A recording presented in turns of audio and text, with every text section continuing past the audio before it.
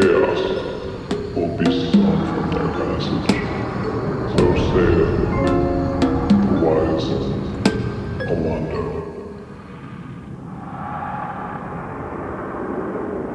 Welcome back to Mages and Murder Dads, the best show dedicated to the Baldur's Gate franchise and beyond. I'm Cameron, and I play Ticklevar, the Sorcerer. And I'm Danny, and I play Balthazar, the Barbarian. This is episode 24, and this time we're going to be talking about the Umar Hills. We're leaving Athkatla. We're getting country. Did you like going country? Yeah, sure. Here at the top of the show, like I say every single time, if you are a noble listener, you can follow us both on Twitter. You can see that down in the description. You can like us on Facebook, where you can get updates about Mages and Murder Dads and Baldur's Gate and all the other stuff in between. You can like and subscribe here on YouTube, and you can hit that little bell button to get a little notification every time we do something. It only happens every 2 weeks. Sometimes you get little bonus episodes. Like, a few people probably have seen our Ghost Recon Wildlands video from last week. It's pretty funny. I think it's good. Yeah, that's a fun time, and I think it's only part 1, right? Mm-hmm. There's a second part coming next week. Oh, man. And if you really like the show and you want to support us and you want to make it financially viable for us to do this, you can support on Patreon. You can give us a little money. Mm-hmm. Mm-hmm. Give us some of that. Give us 4,000 gold per episode.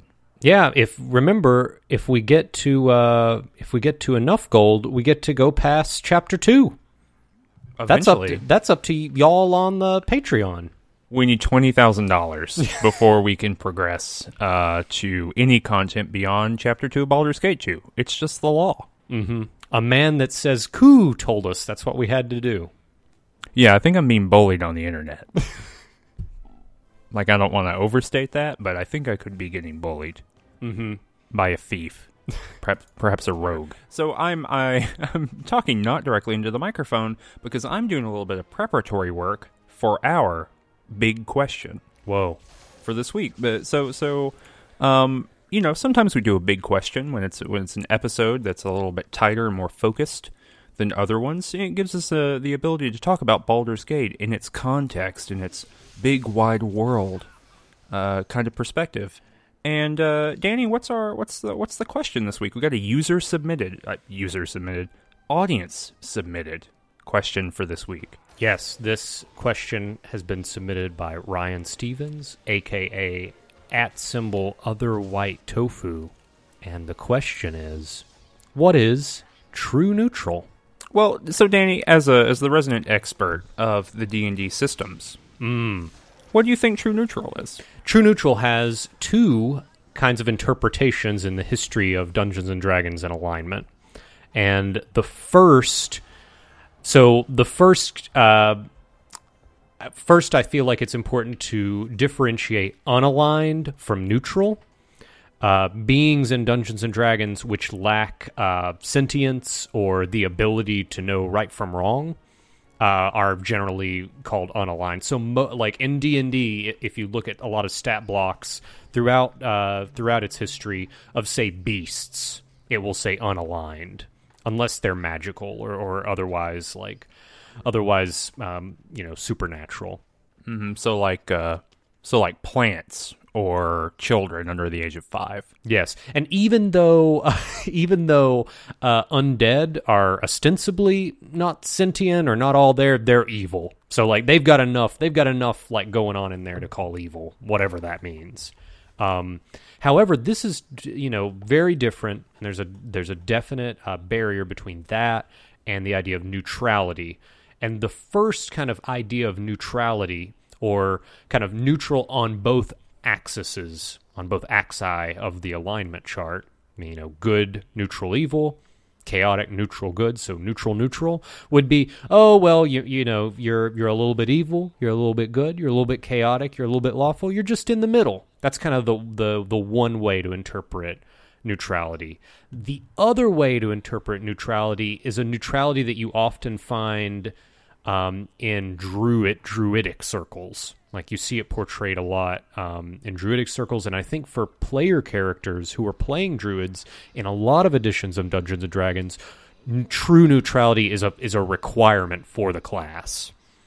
And what that means is it isn't just that, oh, you're just in between good and evil, you're a little, you're lukewarm on it. It is a principled, like, non-alignment. Mm-hmm. Can I do a little reading for you here? Sure. So I have in front of me, this is what I was doing before, is that I have the rule book for Advanced Dungeons & Dragons, kind of D&D 2.5. Okay. Okay, and I've got it open to the alignment section. Mm-hmm. Okay, this is what it says. This is the second part, kind of piggybacking on what you just said. True neutral characters sometimes find themselves forced into rather peculiar alliances. To a great extent, they are compelled to side with the underdog in any given situation, sometimes even changing sides as the previous loser becomes the winner. A true neutral druid, so druids get the shout out here, a true neutral druid might join the local barony to put down a tribe of evil gnolls, only to drop out or switch sides when the gnolls were brought to the brink of destruction. He would seek to prevent either side from becoming too powerful. Clearly, there are very few true neutral characters in the world. Yeah, so it is a principled stand for the idea of balance, right? And if you need to support creatures who are objectively evil, that's just what you do.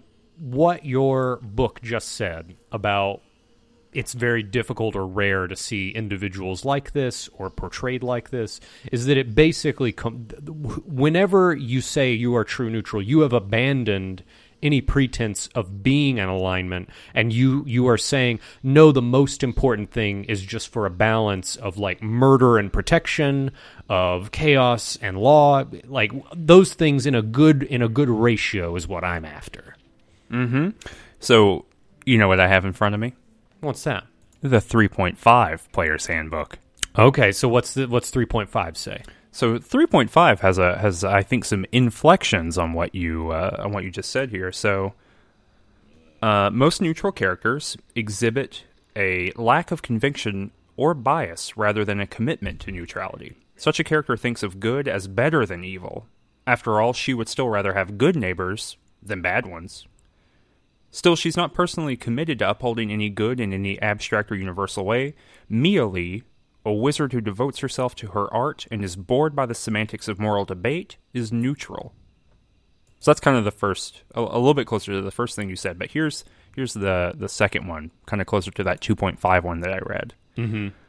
Some neutral characters, on the other hand, commit themselves philosophically to neutrality. They say good, evil, law, and chaos as prejudices and dangerous extremes. They advocate the middle way of neutrality as the best, most balanced road in the long run.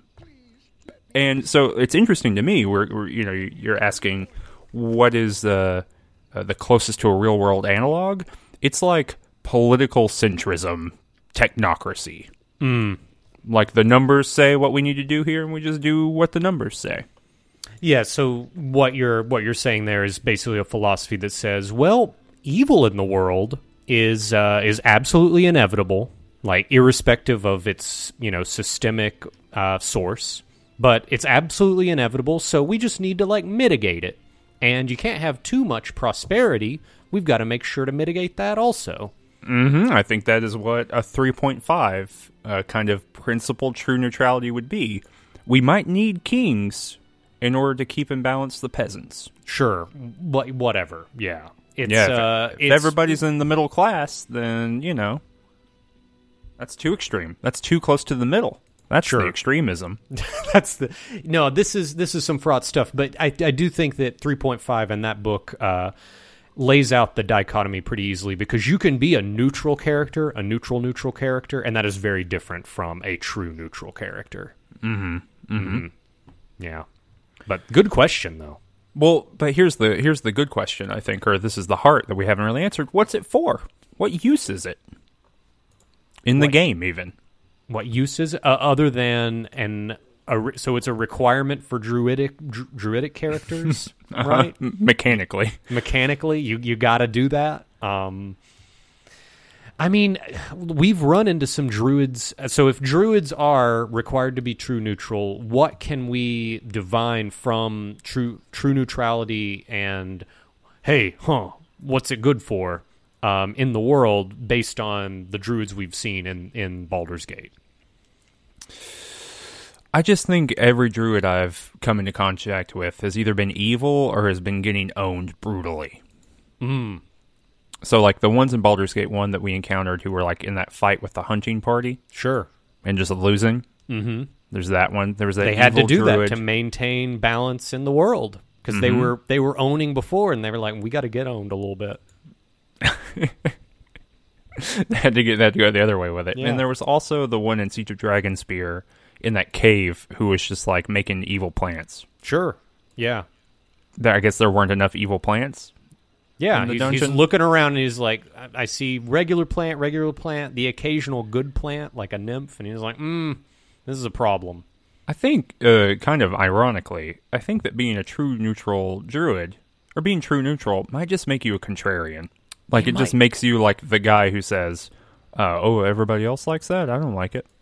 Well, this is a real issue, is once you've adopted true neutrality, you don't fucking care about anything. Like, you don't have any...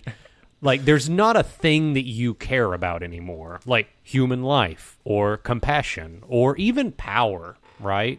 Mm-hmm. Can't have too much or too little. Yeah, you are just this supposedly this view from nowhere that is looking at the world, and it is a set of scales, and you're just doing your best to even them out, irrespective of what the scales are. It's hot garbage as an alignment. Mm-hmm. I like that you have evoked Nietzsche's critique of the Enlightenment as the critique of true neutrality. That's a little Easter egg for all of our listeners out there. Damn. But yeah, so that's where we stand on true neutral. Thanks to at the other white tofu, or at other white tofu, not the other white tofu. Mm-hmm. I guess we'll link to his Twitter in the description. Sure. Seems fair. Mm-hmm.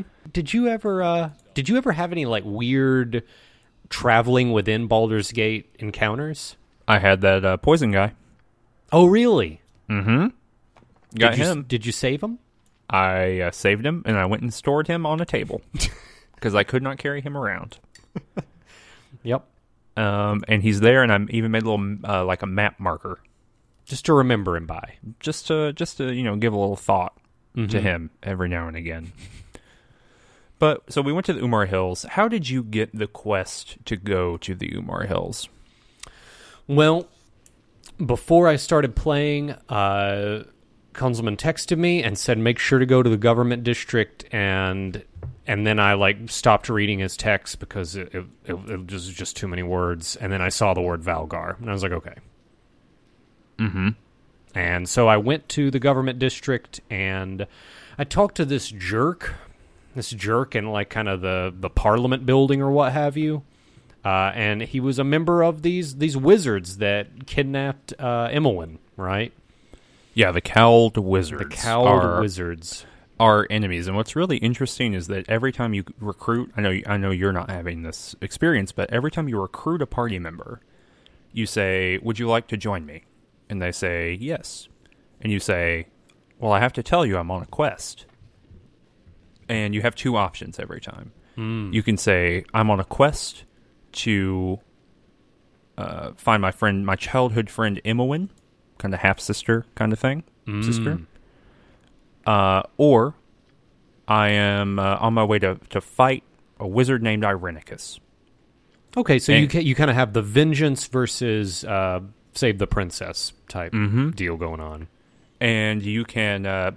but every time you're like, I got to get through the Cowled Wizards. That's like part of the statement. And every time people are like, okay. So everyone hates these dudes. Either they hate them or they're in such dire straits. Because the game's trying to tell us, hey, I think the game's subtly hinting that the world believes that these Cowled Wizards are no good and like really powerful and not to be trifled with. Because we're warning people. It's like they're getting into your car and you're like, look, I've got 10 pounds of cocaine in the trunk. I'm just letting you know before you like get involved in this situation. So it may be that they don't care or that they hate the Cowled Wizards and they want in on it, Or it might be that they're in such dire straits that they're like, well, I really need a ride, so I will get in this car with cocaine. Yeah, please use this as your metaphor of explanation for everything else. For everything else, yeah. Getting in, so just like kind of Fear and Loathing in Las Vegas analogy hour. So Thaco is like having 9 pounds of cocaine, and you have to hit the cocaine with a quarter from 2 miles away. Ooh, you lost me on that one. Well, you know what? That's the joke, because Thaco is complicated. Oh, Hey-o. But yeah, so I just went there, and there was the fellow from the Cowled Wizards, and he said, hey, I've got something that I need done, but I won't tell you what it is until you promise to do it. So I immediately said no. Yeah, like the 7-year-old child's version of a promise. And no backsies. There's no backsies. There's no backsies. So no, I said no, and eventually I got him really angry, and he teleported away. And then I reloaded, and I was like, well, Kunzelman told me I was supposed to get this quest. So in a very, this was a bit of narrative dissonance on my part. And I just, went ahead and said, okay, I'll do it. And then he told me about this fellow who had murdered 2 members of the Cowled Wizards, and this guy wants this fellow named Valgar. And then I was like, I'll look into it. I think that's what I said. Did you talk to the small child outside? Oh, a small child talked to me. Yeah. And he said something roughly the same, right? Yeah, well, the small child was saying, hey, there's some real problems out in the Umber Hills. Like, he mentions a witch. Yeah. So I'm like, well, I'm going there anyway. Old Queen Umar. Something. Sure. So we all get together, and we go to the, what's it called? The gate. And we zip on out of there, and we're going cross country. We're going country, as it were. And so what happened? What happened when you get there? Well, there's a lovely little settlement of 3 buildings. Yeah, it is a very robust establishment. That kid is probably better. Oh, so we can maybe backtrack for 2 seconds. That kid says that he made the journey from the Umar Hills, which is like 10 days away. It's very far away from Athkatla. And the kid says, I've been here. I'm just trying to get someone to go to the Umar Hills. I'm living on the street. Someone beat me up and stole all my money. And then I got to the Umar Hills, and I was like, maybe that kid is better off living on the street in Athkatla. Yeah. Because he could live in one of 3 homes. Yeah. There's 11 people that live in this entire town. It's true. And I just don't think that Jermian is allowing this kid to hang around his little wizard workshop. So it's really one of 2. Jermian is one of the best characters in this game, but we will get there in a second. So, in between these 3 buildings, there is a dude hollering up a storm with a bunch of other people. This is a classic Baldur's Gate, bunch of people talking scene. This is a classic Dungeons and Dragons, let me introduce you to the storyline of this village scene. So, lay it out for me. We walk up, you have an obvious mayor-type character named Minister Lloyd, trying to calm people down because people have these competing theories about all these folks that are dying and their bodies are going missing. Some people say that a witch is responsible. Some people are saying that there are these wild animals. Other people are blaming a band of demi-humans. They're saying these ogres on the outskirts of the town are obviously responsible. And this poor Minister Lloyd's just trying to keep the town together, and we know from his spiel that they've already tried to hire a group of adventurers to solve this problem, and they have obviously absconded with the initial payment, with the upfront, and disappeared. Not only that, but there is a local ranger who would normally take care of this stuff named Morella. She's gone too. That's right. That's separate from the adventurers. That's kind of like their caretaker, who normally is looking after the 3 houses. Yeah. Well, she has her own house that's as big as any of the other ones, so Like, probably bigger than all the other houses. doing a pretty good job there. Yeah. And so people are like very unhappy about literally all of that. And so I just rolled up and talked to Minister Lloyd, and I was like, "Hey, you need me to help?" And so then he like lays out all those things, right? He's like, "Hey, you could go talk to Morella, find out what's up. You can go look for Mazzy. You can go talk to those demi-humans, slay those demi-humans if you need to. Just find out why all these people are dying." So this is like a very classic. You were saying that like the scene is a classic D&D kind of scene, but this is just kind of like a classic RPG setup. This is almost like the platonic ideal of like a small environment that one will explore and do lots of little quests in. Yeah, you roll into Oakhurst Village and Sunless Citadel, and they the townspeople are talking about a few different things. They're talking about, oh, there's these little stick people and they're causing problems, and oh, there's this weird tradition that every year an apple is brought to us and sold to us by these goblins. Where'd they get this magical apple? And then you go into a dungeon and you figure out those things, right? Like this is the same thing. This stuff has been happening in Dungeons and Dragons for decades, and there's a reason why it continues to happen, because it kind of works, right? It absolutely does work, because I want to know why all those people are going missing. Yeah. Like, I'm up for finding that out. Mm-hmm. And so, before that, though, if everyone remembers, last episode, we were in the Bridge District. We were solving the Skinner murders. People are getting killed. Someone was ripping their skin off. Unrelated, there was a Skinner, a leather worker, who happened to work in the Bridge District. And with our wonderful deduction skills, we found out that, lo and behold, the leather worker was being a real tool and ripping people's skin off. Yeah, So I feel like if that quest was made today, half of it would have just been us in our mind palace, a la Sherlock, like in like an ethereal realm, working it out. So like you would be in a conversation, and then probably 40 minutes of content happens in a cutaway in your mind palace, and then it cuts back directly where you were in the conversation, and then you just know. But anyway, we didn't need a mind palace. We just needed like some berries and a woman of the night to solve the mystery. Mm-hmm. At the end of that, I read a little note that said, "Hey, go to the Umar Hills. There's a guy there. Here's a complex riddle for you to solve to then figure out who to talk to. You got to buy a book of the history of the Zhentarim, and then that gets the guy to talk to you, and you have to say his real name. His real name is a word replacement puzzle, like all this stuff." Whoa. He gave me this, like, he presented a bunch of options for his name, and I chose one of them, and it was wrong. And so then I figured out which one it actually was.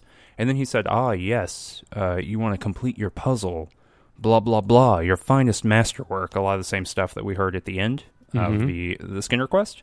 And then he said, all I need is the blood of a silver dragon. And I said, whoa. They're good. And like for some reason, the dialogue option was like very high fantasy, like, doth I not destroyeth the dragon? Ooh. And then he just ran away, straight up. You were made at that point. I was made by loving dragons, by loving a metallic dragon. So that's, I guess, the end of the Skinner quest. Interesting. I may have to keep that one around. You're gonna go evil on that one, huh? Yeah. Well, I just want to have that item in my inventory. The human skin. Yeah, because it ends up being +5, and it gives you plus 20% to magic resistance. Oh, that's pretty good. Yeah, and it's not sets your magic resistance to 20%, it's plus 20. Sometimes you gotta wear human skin. Occasionally, but we'll see how that goes. It does require an evil alignment to wear, so. You gotta go evil. But, so what else was kind of going on in Umar Hill Village? There's a little sitcom that I like to call Dar versus Dad. Dar versus Dad. Yeah, tell us about it. There's this guy outside of a house named Dar, and he's like opining. He's sad. He's not able to be with his beloved. All the things that you might think that someone would be sad about. in a world with like no healthcare and magical beings that like zip around the world, and like a desert that's 2 weeks away that was caused by like a magical explosion, you know. And the death of a god. And the death of a god. Can't forget that. So all of that is to say that he's being real sad. So you can go inside and you can talk to a guy named Jermaine. Is his name Jermaine or is it Jermian? It's difficult to know. Mm-hmm. So what's he all about?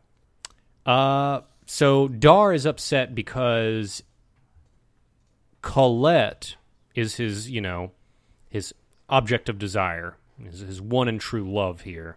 Mm-hmm. And Colette's dad's not letting him, ask her out, basically. So you roll in, and it turns out her father, Jermian, is a wizard who's trying to build a golem to protect his Colette. He's also a cowled wizard. Oh yeah, that's right. You can ask about that. He's in like the local 112.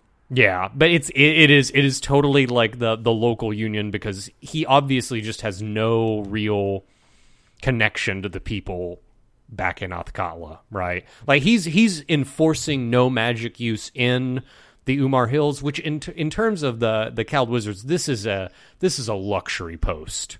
Like in terms of not doing work, like it's a hardship post in terms of, oh, you have very few amenities. But in terms of actual work to do, who are you preventing from casting spells in the Umar Hills? I don't even know if he's preventing people from casting spells. Which makes you really think about what is he doing. Damn. It's just a complete abuse of power. Well, when you say, hey, why don't you help me, like, help you and get rid of all this, like, nightmare shit going on here with everybody dying, he says, well, you know what? If the Cowled Wizards don't tell me to do it, I ain't doing it. Damn. I got my golem to build here. So really, this is just a man with too much time on his hands. But yeah, so he's building this thing, and he says, I need mimic blood. The most D&D-ass MacGuffin possible. Yes. Mimic blood is, of course, the blood of a creature that can appear to be a chest or, I don't know, a bag. Some other attractive item for an adventurer in a dungeon. Mm-hmm. And the idea is you would put your hand, on the mimic chest, and it would like spit acid in your face, alien style, and you would die. And it would consume you. Then gobble you up. Like it would unhinge the chest, and it would like have teeth and be like, gobble you up. Yeah, so it's bad. Yeah. And wouldn't you know it, somewhere else on this map, in the Umar Hills, there's the Jermian even says, yeah, generally you find them deep in dungeons that like adventurers go to, but I have no idea where you would possibly find one around here. Not really a suitable habitat, but as luck would have it, 11 paces from his front door. There's a mimic in there, and you go in, and it's actually it's interesting. It cast hold on my entire party, and it hit, I think, 4 people. And it starts spitting acid immediately. So, like, if I had not been prepared, it could have been rough. Damn.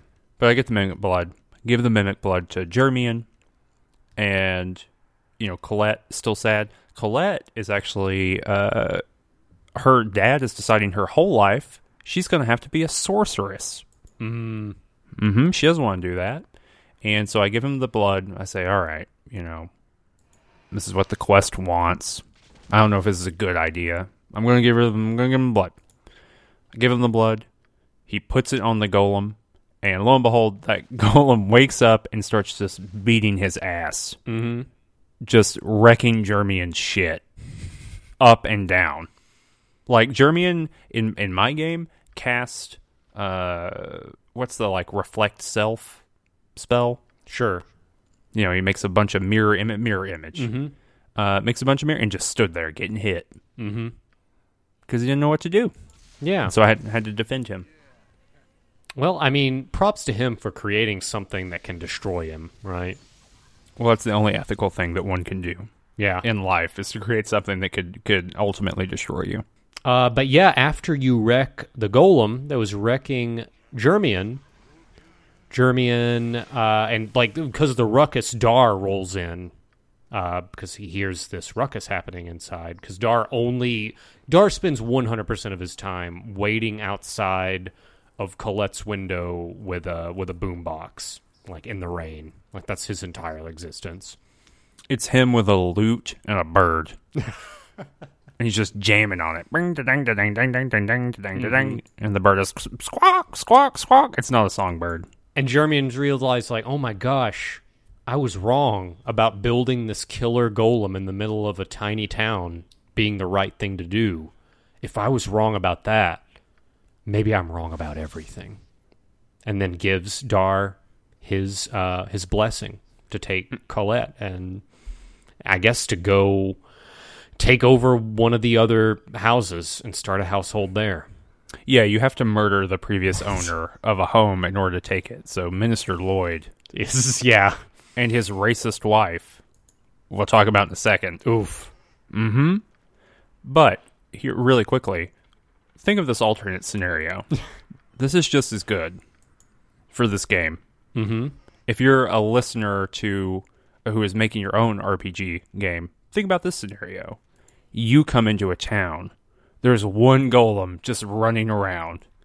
You gotta hide from that golem.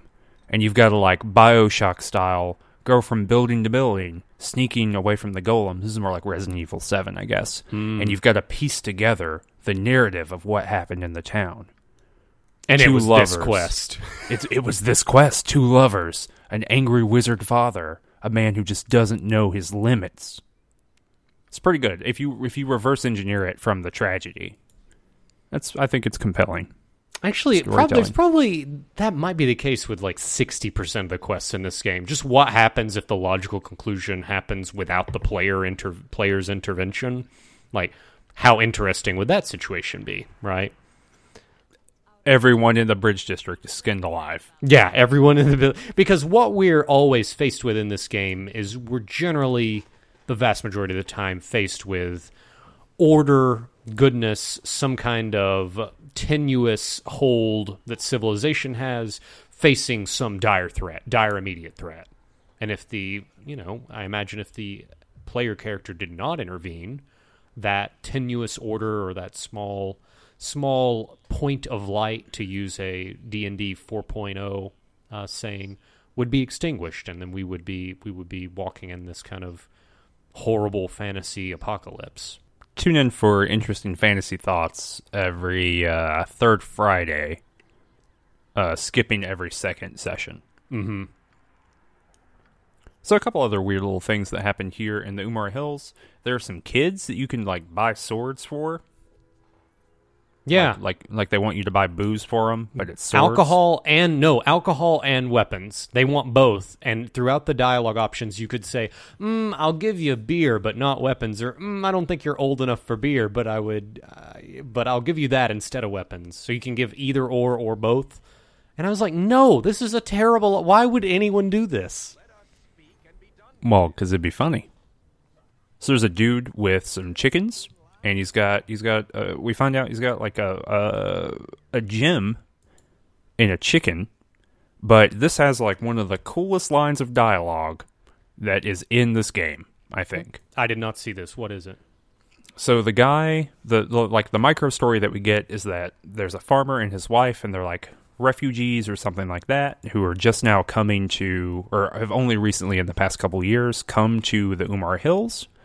And their daughter was an adventurer, and then she died, and she's like buried there in the Umar Hills, and her adventuring party comes later, like a few months later, and says, "We think that you have something that belongs to us." And the father's like, "Well, you have something that belongs to me," and he like points to the grave. Whoa. Yeah, it's like, I'm not exactly sure if that's the exact line, but it's really close to that. He's like, "You took something from me." Damn. And he like points at his dead daughter. And then later, like the guy who's the informant who's telling you about all this says that he sees the farmer shoving something down a chicken's throat. And you can like go ask him about it, and he gives you like a weird gem. And I think the gem is like a quest item for later in the game, because it says it's very valuable. Like the description says it's very valuable. Ooh, is it a rogue stone? No, it's not a rogue stone. I do have a rogue stone now, though. Okay. And based on the YouTube comment that someone left us last week, Where'd you get the rogue stone? from a dead person in just a little bit that we'll talk about. Yeah. Yeah, I got it in this quest though that we're about Okay. to talk about. But anyway, so that's the little thing. So I'm assuming that's coming up at some point to be important again. Mm. And then there's Maydolf and the Demi-Humans. Yeah, just a merry band of demi-humans. Looks like kind of an ogre mage type character, an actual ogre, a gnoll, kind of like maybe a hobgoblin. Just a merry band. And orcs there, definitely. Well, and did you pick up on their story? Yeah, so they are all deserters from a demi-human mercenary band, which is like one of the few lines of work that demi-humans can reliably get and secure. But anyway, so I know that they basically decided that the cause that the mercenary band was hired to fight for was unjust, was bad, wasn't doing them any good, and so they've just been on the run from this military group. I forget They're a what the band on the military run. group was. Like the country, they're like in a country v country war, and it was in like, it's not Silithus because that's from World of Warcraft, but it's something like that. It was certainly that consonant. Certainly got an S sound to it, but yeah, and it's like to the south somewhere. And they've got a proposition because they're really tired about this village calling the knights in on them. They say that like knights have been called in on them. So I don't know if that is a reference to a character we're going to meet in a bit, or if it's like other knights that the Umar Hills can like call on. If the Umar Hills have a lord that is like, has authority over them and that they can call. But they say, hey, we aren't causing these problems. We want to help, and we would gladly, like, if you guys let us trade with you occasionally, we'd gladly protect the village. And they do. Like, I went back. I don't know if did you slay these people? Balthazar seems like he might slay these people. No, they're very reasonable. Yeah, so I went back to Minister Lloyd and I was like, hey, they just want to like trade and they actually want to protect the village. And he's like a very nervous person. And importantly, I said a little bit about this earlier, but as soon as I accepted the quest from Minister Lloyd, like to figure out what the heck is actually going on here in the Umar Hills, his wife was like, it's the Demi-Humans. They're evil. Like, there's just no question about it. And he was like, my wife thinks it's the Demi-Humans. And you know what? It wasn't. It wasn't. She was She just was wrong. prejudiced. So there's that. And weirdly enough, like I thought that would go somewhere in the next quest, but Nope. it doesn't. Nope. It doesn't at all. There's Valigar, like the guy who we ended up coming here for, but I think that we will save talking about Valigar for probably the next episode. Yeah, because that's kind of a quest that I thought that Valigar was going to really open up during this quest, but it seems like Umar Hills is actually not so much about Valigar. Valigar is a gateway to another quest that we've yet to do. So we'll hold off. And I think we'll probably do that next episode. It's a fairly substantial and long quest. Yeah, and I guess the last place of note here is Morella's cabin, that ranger that was kind of looking out after the town. And we go in there. I mean, long story short, a lot of clues in there. There's a journal. Says a lot of scary stuff. Kind of got a canine sound to it, like some wolf type stuff happening. And there's also a letter from one of the people in the adventuring bands, signed by Mazzy, and they basically say, "Hey, I'm marking where we're going, but we're going north of the Umar Hills. That's where this problem is." So I hightailed it north. I think that's everything you can do in the Umar Hills zone. Only thing I'll mention is that the innkeep is trying to get you to invest in his manuscript, which is the Umar Hills Witch Project. Really? Did you not see this? No, I did not. Yeah, so he says, yeah, he's playing up the witch as being responsible for all the disappearances. Yeah, she's back, and I've got the original manuscript of a band of adventurers that attempted to find her and track her down. And it is, in addition to the title, when you read it, it is 100% like just dialogue from the Blair Witch Project. And I thought what was really funny is behind that merchant, behind the innkeep, there are there's a room filled with boxes, and every box is filled with numerous copies, like 20 copies of this Umar Hills Witch Project. That's awesome. Yeah. That's really cool. Very it would be really good if any Beamdog developers are listening. It would be really great if there is ever expansion content to Baldur's Gate, for there to be collectible Umar Hills Witch Project books and an achievement attached to that. Just some ideas, throwing it out there. Mm-hmm. So I hightailed it north to this temple. The Temple Ruins. Temple Ruins. Which when you zone in, it's a dark old haunted type forest, and shadows are attacking you. And I guess when I first rolled in, I found a cave. And there's just I think a werewolf mean mugged me, like said something, you'll never something or other, and then ran into a cave, so I ran in after. Is that what happened to you? Ooh, no. Ooh. This is where we were talking about before the episode that I said, I think I did this wrong, and I think this is where things went wrong. Interesting. So I zoned in, and I saw a guy immediately explode. Like there was a man standing there, and he exploded, and then a shadow attacked me. Okay, so I saw that too. Yeah, like an innocent. Okay. It sounds that guy I think was an innocent bystander person. He is. Yeah, I think so too. Or he's part of Mazzy Fenton's party, because he drops a diary you can read. And he's just like, oh, she's so brave, she's so good, I'll follow her anywhere. And then we saw what happened to him, so rip on that guy. But yeah, so I saw the werewolf, and I saw the werewolf disappear off screen into the fog of war. I did not know that they ran into a cave. And then I took like a big U all the way down to the bottom of the screen and over to like where you end up going away from the screen, so I never saw where the werewolf went. Yeah, so you roll into the cave and you have a confrontation with this werewolf, and you can be, you're responsible for all the deaths, and the werewolf tells you, hey, I'm not responsible for these deaths. There is a shadowy shade like being who has taken over this temple, and my pack, I'm the last member of my pack, and this being keeps killing my pack members and raising them as shadowy werewolves. And will you help me defeat this being? And so once again, we've found out that it's not the baddies we thought. It was a bigger baddie that was in charge or actually responsible for the evils that we initially thought the first baddie. This is another common thread in Baldur's Gate quests.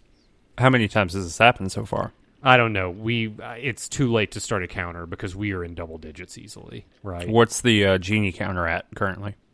We're at 3. Just making sure, keeping you on your toes. Yeah. So we are, and I basically said, yeah, sure, I'll help you out. I'll do that.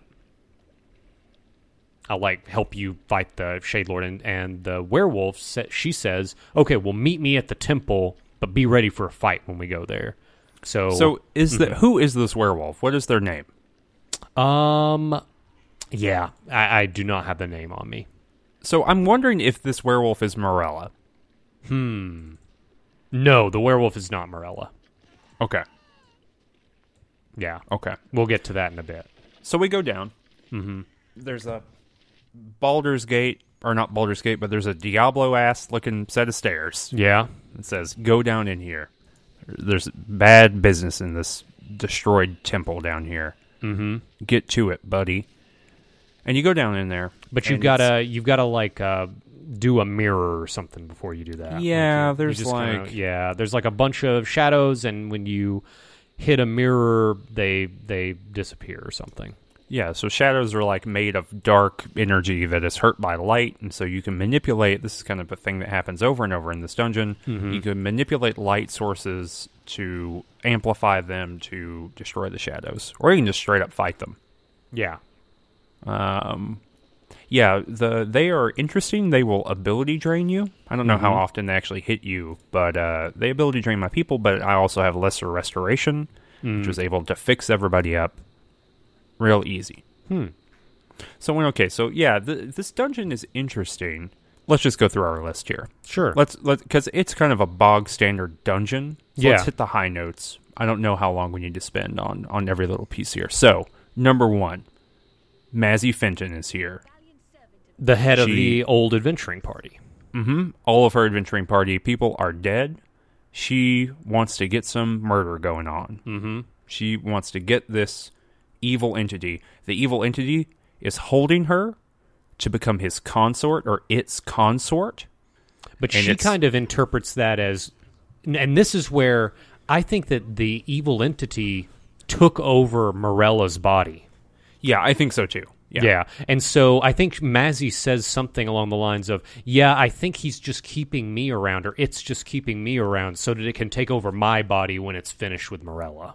Yeah, I think consort more means like anchor to the material plane. To be drained of life and whatnot. So she's there, and in a radical change in this game, I remove Minsk from my party. Put Mazzy Fenton in there. You don't have a canonical party anymore. Kind of tired of him. Kind of tired of his dialogue. I'm like, I just want to see what else is out there in the world, you know? Well, Mazzy's cool. She's a paladin, right? No, she is a fighter who has like a couple paladin abilities. In the same way that Minsk is a ranger that has like a berserker ability.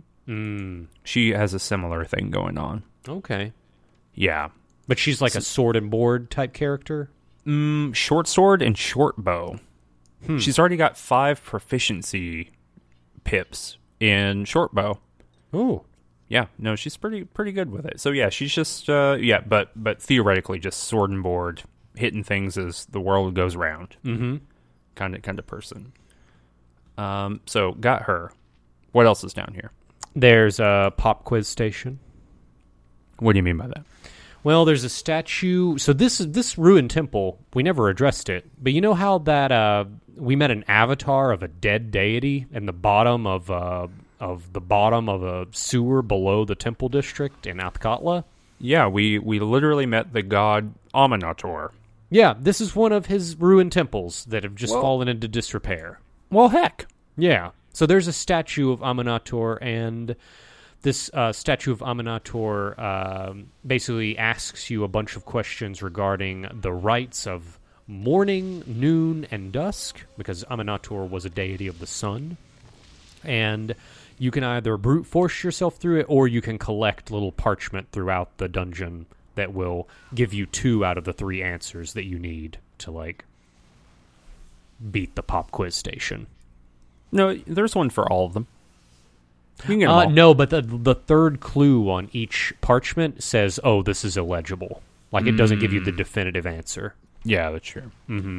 So yeah, I just brute forced it, and if you get it wrong, like a pillar of flame shoots down on your head and hurts you real bad. But I have enough healing in my party that I just went through there and clicked all the buttons till I got it right. Yeah. I did a walkthrough like that to cut out the middleman there. You just gave it a Google? Just gave it a Google. Dang. And so you got that to get in order to get a little shard, this like 1/3 of a plate that you need to get to the next area of the dungeon, and then you've got a straight up Indiana Jones and the Last Crusade reference, because there's a big old floor that looks like a Scrabble board filled with letters, and you got to get across. And in order to get across without getting zapped, you got to do one of 2 things. You got to walk in the letters that spell Amunator. Ooh, right? Or you could just use Greater Whirlwind on Balthazar and be so fast that none of the trap triggers as you zip across faster than my computer can refresh the screen. Well, so that's two strategies, I guess. Mm-hmm. Yeah, I patiently walked across there. You have to, on the other end, this is just like some minutia, but there's a shadow there that wants you to take him back across the trap. And he says, let me travel in your shadow. And I said, that is never going to happen. Yeah, shadows are bad. I think that was the dialogue. Mm-hmm. And then I had to then I had to attack him, but I got the part of the other plate. And so he's in one cell. There's like two cells. Right? So this trap is not to keep you out. This trap is to keep things in. Yeah. Which is interesting. And in the other cell, there was a bone golem. Bone golem. And I only had one person across that trap, so they died first. Then I had to do a little reload there. And then, I'm looking at the show notes here. It looks like you had something a little bit different here than I did. Yeah, I had two fights in this dungeon that were the following creatures in like a very tight group. Two greater mummies. Greater mummies. They're bad. Two greater skeletons. One lich with contingency up. Contingency like stone skin, and then the lich, the first thing it does after the stone skin triggers, which renders all my weapons like useless against it, is to cast Time Stop. Oh, yeah. Yeah, so you gotta stop time. The way you do that is you aggro, kill one skeleton, pop around the corner, Time Stop triggers. The lich then casts all of its like Time Stop spells like True Vision, buffs itself, etc.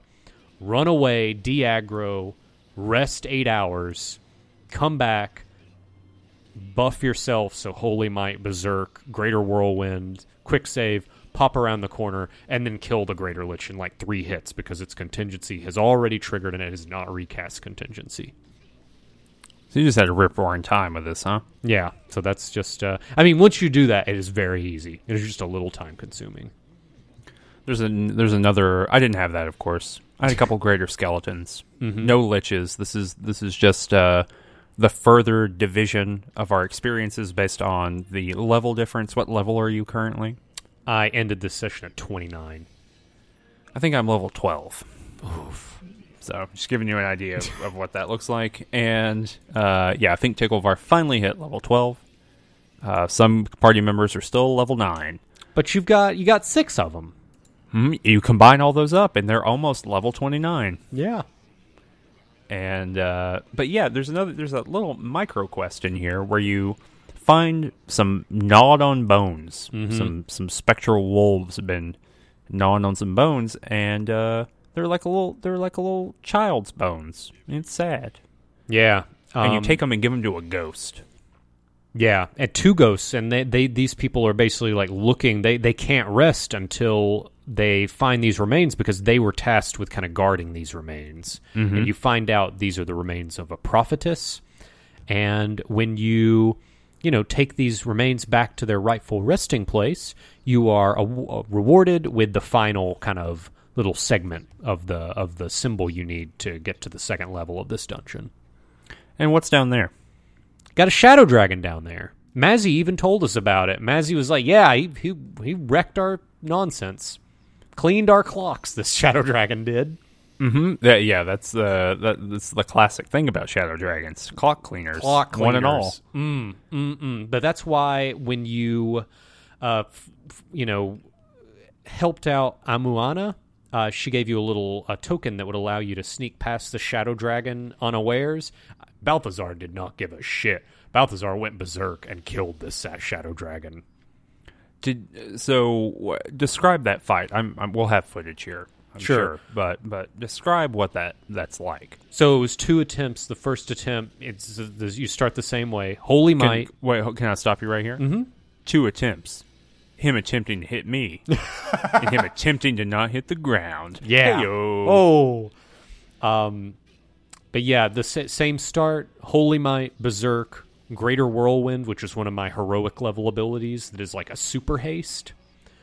And attack it, get it down to... So on the first one, I got it down to like a pip, and then the Shadow Dragon was able to cast like protection from normal weapons or something, basically rendering it invincible against everything but like +4 weapons, which I don't have. And eventually it wore out, and I almost got it on the first attempt, and like that spell wore out, and I hit it a few other times, but I was already like very, very low at that point. And then the second time I just killed it before it was finished casting protection from normal weapons. Balthazar does, like, with Greater Whirlwind now, Balthazar does prodigious amounts of damage. I'm going to try this joke one more time. Mm-hmm. Him attempting to hit me and then attempting to block the killing blow. Oh, yeah. There we go. We got there. Mm-hmm. Well, that's awesome. I mean, it's interesting. You know, episodes ago I said, oh, there might become a time when Balthazar becomes less good than Chikkelvar, just because of the way that D&D, especially 2.5, treats the difference between casting classes and melee classes. But I'm beginning to suspect that is not true. Yeah, I think it's just a little bit more... It's like an additional layer of tedium that you have to deal with. But otherwise, like, it kind of works out. Like, as long as... Berserk is really the key, and all of the status, you know, the statuses you block with that thing. But did you try to kill the Shadow Dragon? No, not even. If you kill it, you get Shadow Dragon scales along with like a ton of gold and a ton of experience that like level me up.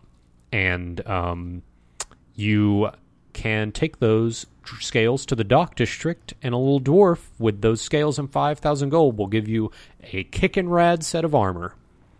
Does it work good? Does it work for you? Yeah, it's the best. I put it on immediately. Definitely better than what I was wearing before. Okay.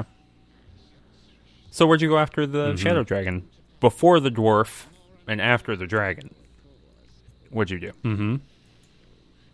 Yeah, so after the Shadow Dragon, you roll in, and there's the Shade Lord. Like, right there, you load into, like, the last area, which is the forest again, but in an area that you wouldn't be able to get to otherwise. And the Shade Lord's there and just mean mugs you, and then a fight starts. Yeah, it's literally like if the Infinity Engine had the ability to show a twirling mustache, it would have. He was like, I am very evil, and I only do the murders. And so here we go. One more time. Yep. And this is the most anticlimactic fight. Yeah. Yeah, nothing doesn't even explode or anything. Or, like, the screen doesn't even shake. Yeah.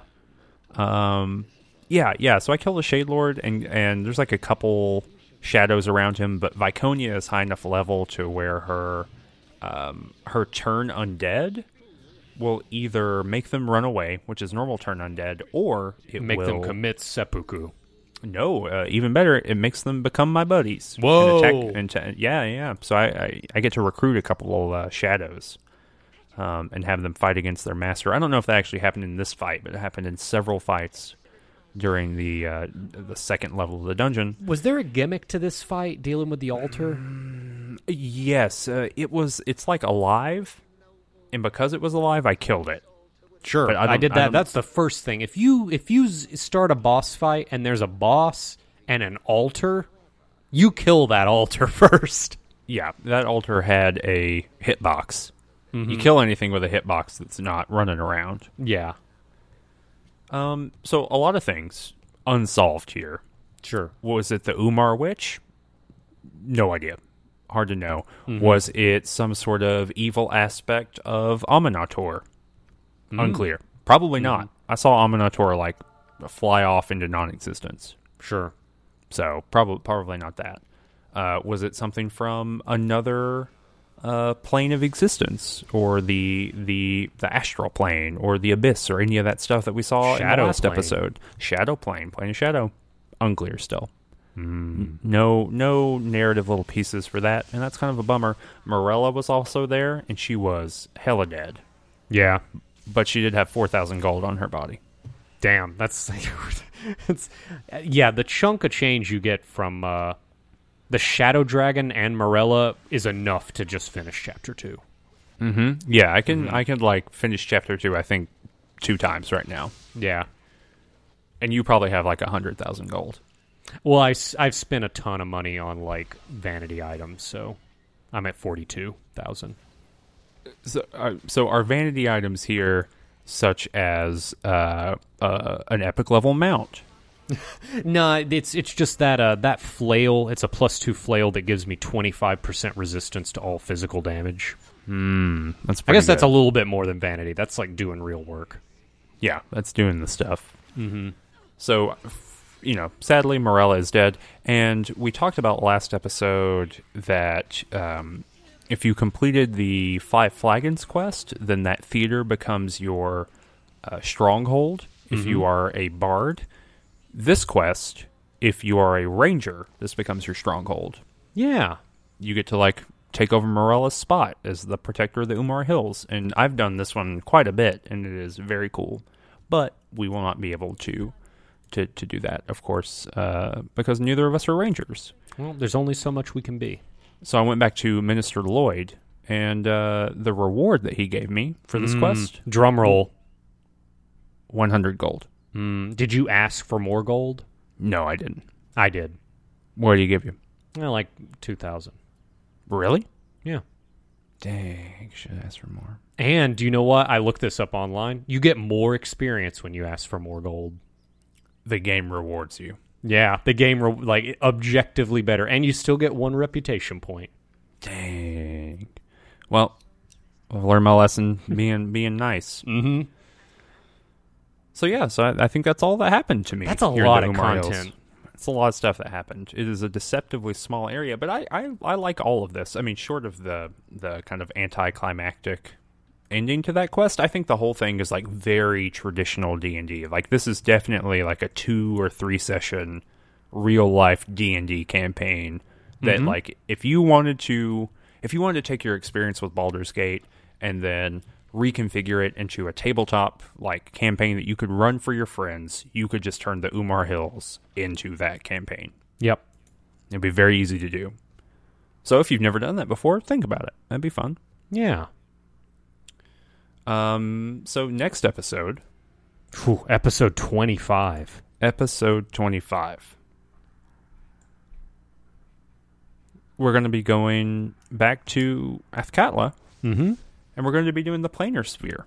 I can't wait. And probably something else too. I need to look and see if there's any mop-up quests that we can do. But the planar sphere is one of I think the coolest quests in Baldur's Gate. I'm just gonna go out on a limb there. Ooh. We're gonna see a lot of stuff. There are a lot of references that happen to it. We're gonna hopefully tease all of those out for you if you're not aware of them.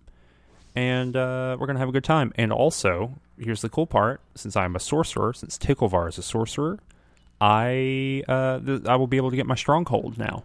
Ooh, jelly. I'm so be able jelly. to talk about some of those stronghold quests. I know. Maybe we'll do yours right after that. Yeah, just to be fair. Just to be fair. Okay, well, this was episode number 24. Like I said at the top of the episode, you can follow us on Twitter. Both of those are in the description. I am at C. Kunzelman. Danny is at... I don't know. Look at the just look at the link. Look at the link. Look at the thing. You can like us on Facebook.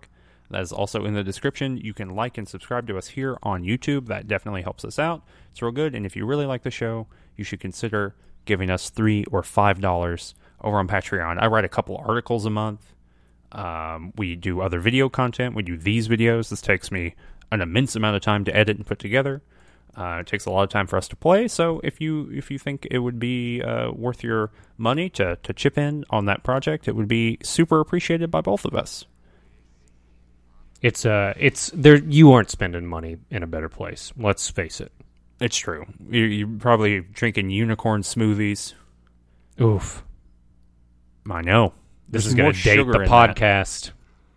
I mean, that's okay. We're a product of our time and place and of Jill Stein's America, and we Yeah. can't get rid of that. Yeah. Oh, boy. Well, this was episode 24. I'm Cameron, I'm Danny. and this was Mages and Murder Dads. Ciao. Goodbye. Alando.